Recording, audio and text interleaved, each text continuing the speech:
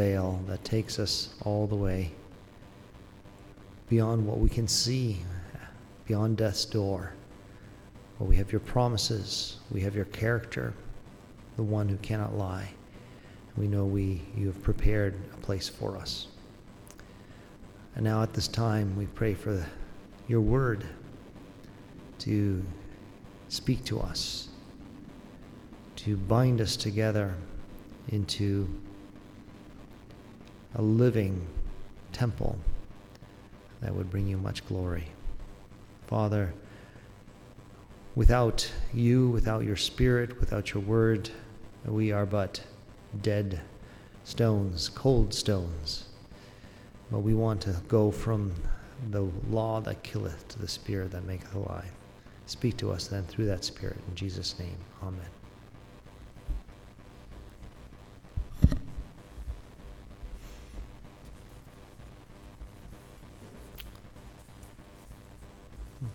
I think often ministers are known for having pet passages.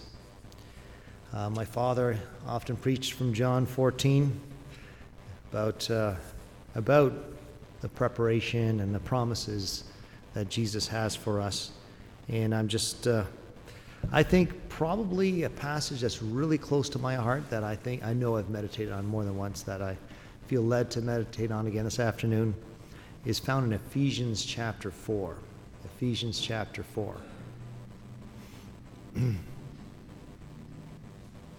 Invite you to turn to that and let's read together the first 16 verses.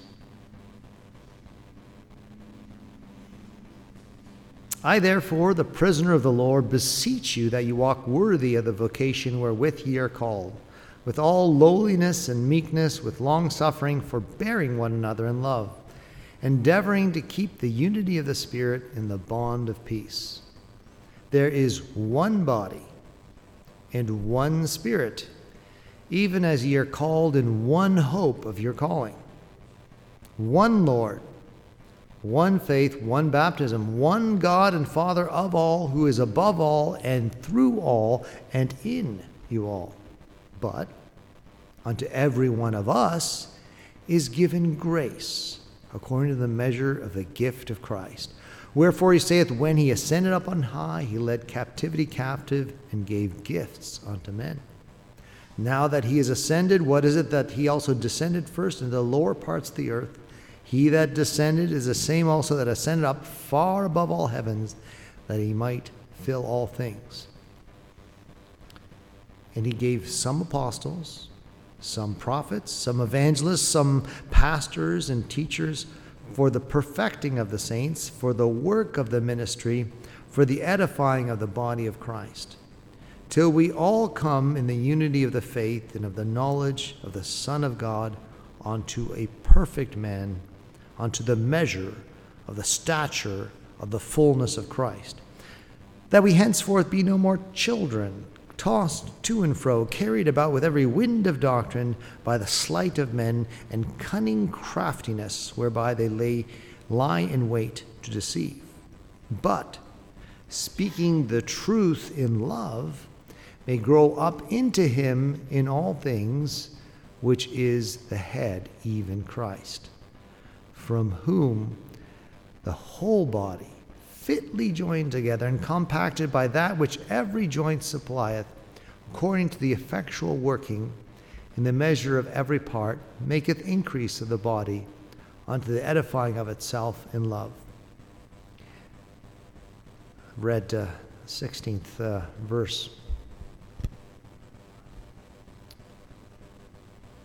Like I said, I think this passage is very near and dear to my heart. I remember being a new Christian.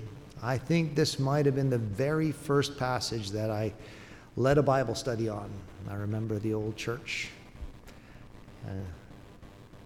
I can visualize it, and the Spirit really inspired me with the vision of what the church should and could be. And I think this vision is not what it kind of was corrupted to be over time. We see in the New Testament this very interdependent, the body is the picture that the Bible uses.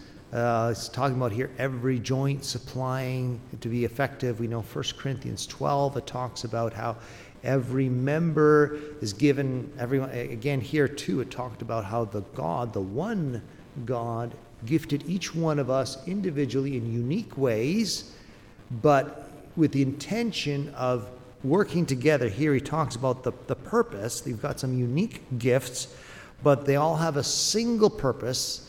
They're the perfecting, the bringing to maturity and to growth of the whole body, of all of us, to become like Jesus, to the stature and to grow up into him.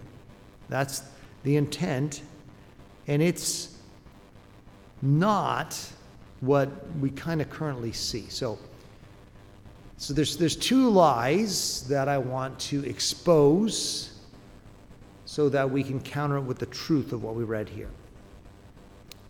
The one lie that we kind of hear, we live in North America, the land of the rugged individual, where, you can pull yourself up by the bootstraps and become all things. You can achieve your potential. You don't need anybody, and you are self-sufficient, as we heard this morning, being the problem that the rich young ruler was relying on his resources to be self-sufficient.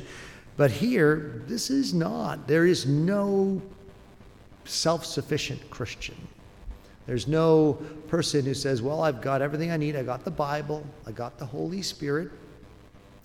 I don't need anything more. Yes, the Bible says that we have the unction of the Holy Spirit. It says in James that we have no need of man to teach anything. That's sufficient. But that's not God's vision, is that you can go off and, just you and the Bible can go off and be healthy Christians on your own. That's not what we read here. It's very clear here that God didn't gift you with everything. He gave you parts of the gifting so that you can help others, and you need others to help you. And it's only as we are interdependent, where everyone through the Spirit is helping each other, that we can achieve this goal of being like Jesus. You should be trying to be more like Jesus, but you cannot accomplish that on your own. God didn't design that for that to be a exclusively personal goal. It should be your personal goal to be like Jesus, but you need the body, and the body needs you. That's the bottom line. It's what it says here, from whom the whole body, fitly joined together and compacted by that which every joint supplieth. Notice how that word every means every. Every means each one of us is essential to the effective functioning for us. None of us can collectively reach the goal of being like Jesus without the contribution of each individual. So that exposes the lie that I don't need anybody. And I just had someone, a couple weeks ago say, church is nice, but I'm okay. I get fed through these online sources or these connections I have, and I'm good. That's not the vision of the New Testament church, is that we can kind of eclectically picking up all these things that we have affinity for, or they may be good and godly things. I do not believe that this is the only place in the world where God's truth is being proclaimed. It's not. Thank God it's not. It would be a very sad state of affairs if this is the only place God's truth is being proclaimed. But we cannot accomplish this interdependent goal of being like Jesus if we're just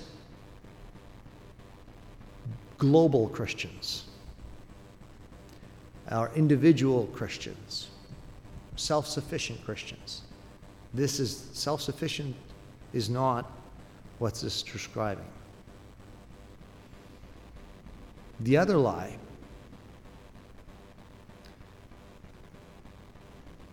in the Old Testament, there was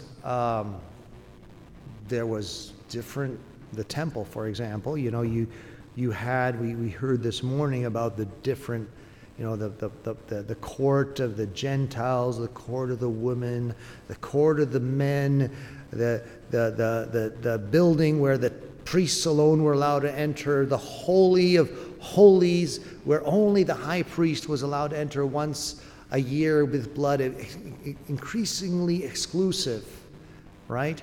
And that there was a distinction, that there was the everyman who needed a priest to go between him and God, and then there was the priest who was able to actually enter into God's presence and intercede on behalf of other people. There was a very clear distinction.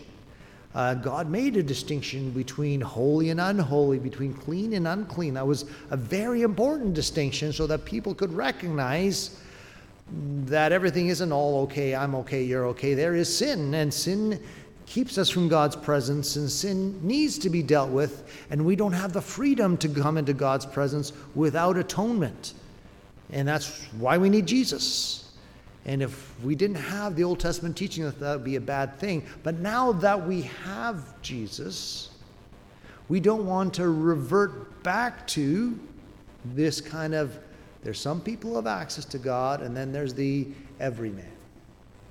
That's not what the New Testament is teaching, right? It's not what it's teaching here. And if I were to, 1 Peter 2 is a pretty close parallel here. And it's teaching, instead of using the imagery, the metaphor of a human body, it's using the metaphor of the temple of God, and how we are all living stones based on the cornerstone. But it's teaching, it's being very explicit that the point of this spiritual house is to be a holy priesthood, and that you, and this is the you plural, are a chosen generation, a royal priesthood, and holy nation, a peculiar people purchased by his blood, that you should show forth the praise of him who hath called you out of darkness into his light, which in the past were not a people, but now are the people of God. This is called the teaching of the priesthood of all believers. This was something that was lost at the time of Constantine, where before that people were in, they were in probably home churches, there were bishops, there were these different gifts, but every believer was an essential part of the body, right? And then in the time of Constantine, we went back to an Old Testament model where, and also a pagan model, where you had temples, and you had priests, and you had gatekeepers between every man and God. And guess what? Those gatekeepers started charging an entrance fee. And we have the corruption of Christianity into something that ended up being about money and power and all these things that really give Christianity a bad name when you talk to people. And then, that was something that was in the Reformation, was trying to revert that, but not sure if they really did, right? We talk about how grace is available to all men, how we all, through faith alone, through Scripture alone, we can have access to God. We don't need mediation except through Jesus Christ. But is the the church, we need to be careful that we don't have that mentality. I mean, in some ways, this building doesn't help. The way you and I are sitting right now doesn't help. It's good that we elevate the position of the Word. It's good that the brother recognizes that they are not teaching their personal opinions, but they need to be in the fear of God, speak as the oracle of God. And yes, it's good that we respect and honor that.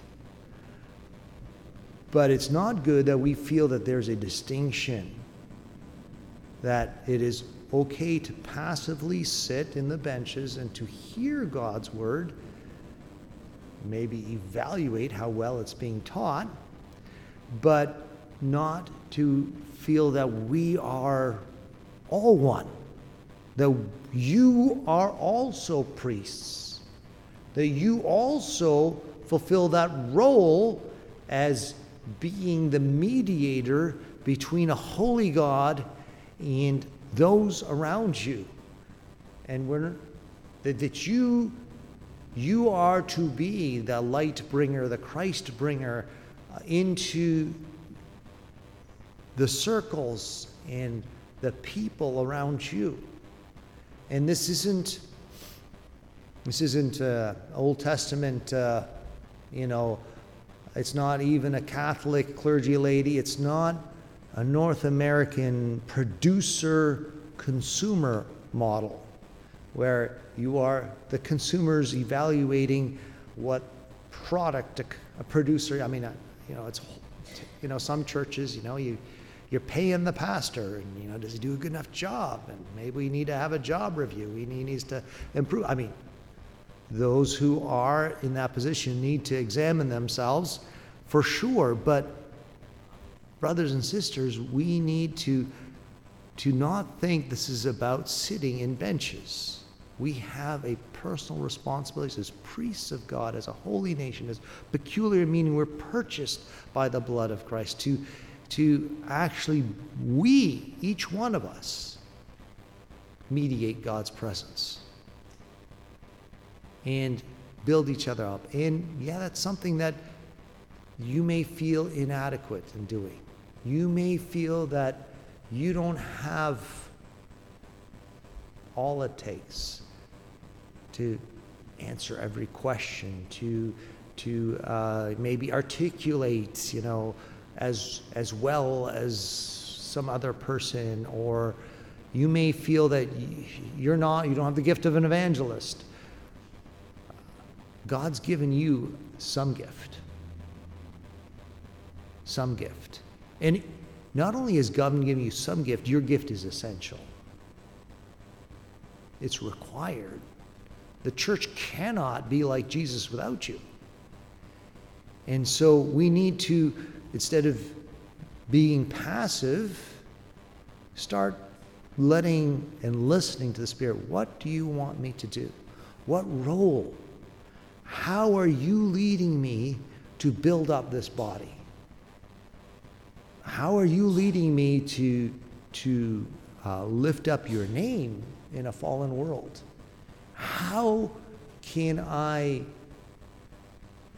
serve my brothers and sisters in a hurting world? And how can I be served? See, one thing that gets in the way is when we feel like I can't really let my weaknesses show. That's going to bring shame to Christ. I think that's an excuse that I might use, where I need to be humble. I need to acknowledge my failures. I need to be accountable. I need to allow my brother and my sister to also minister to me.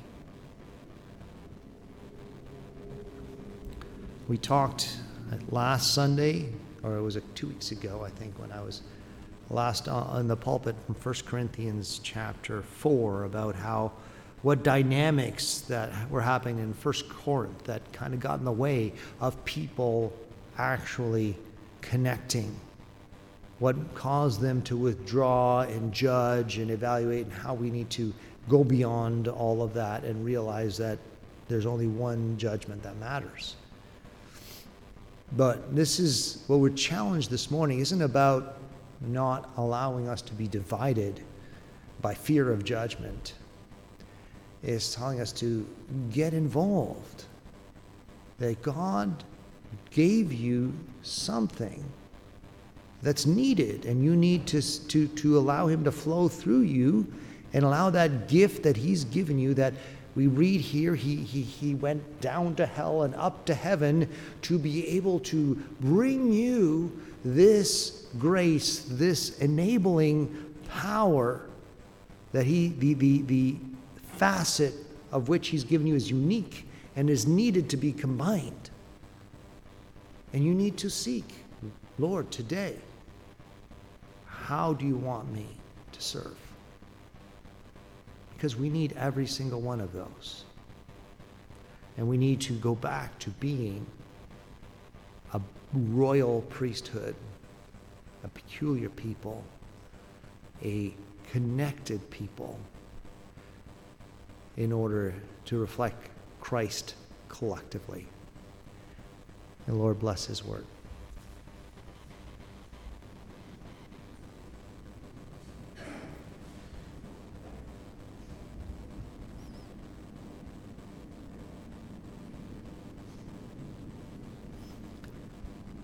I'm thankful for each and every one of you. I know that God has brought each one of you into this fellowship for a purpose. He said so.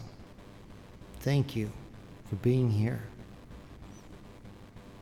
Please don't let Satan ever make you feel like you're an appendix, like you're a vestigial part of the body. You're not. God has made no mistake, and he's the one who's brought you here. May each one of us have the humility to allow ourselves to be vulnerable, to be helped, and be proactive enough to see where we need to help and where we need to, as a body, lift him up, even to this watching world. I believe that God has much in store. And we sell him short when I feel overwhelmed, when I feel I can't, it's too much. It means I'm not relying on the Lord. I'm not depending on the body he's given me, and I'm not trying to grow up into him together, into his stature. Let's work together as a body to be Jesus' hands and feet. With that, we would conclude this afternoon service.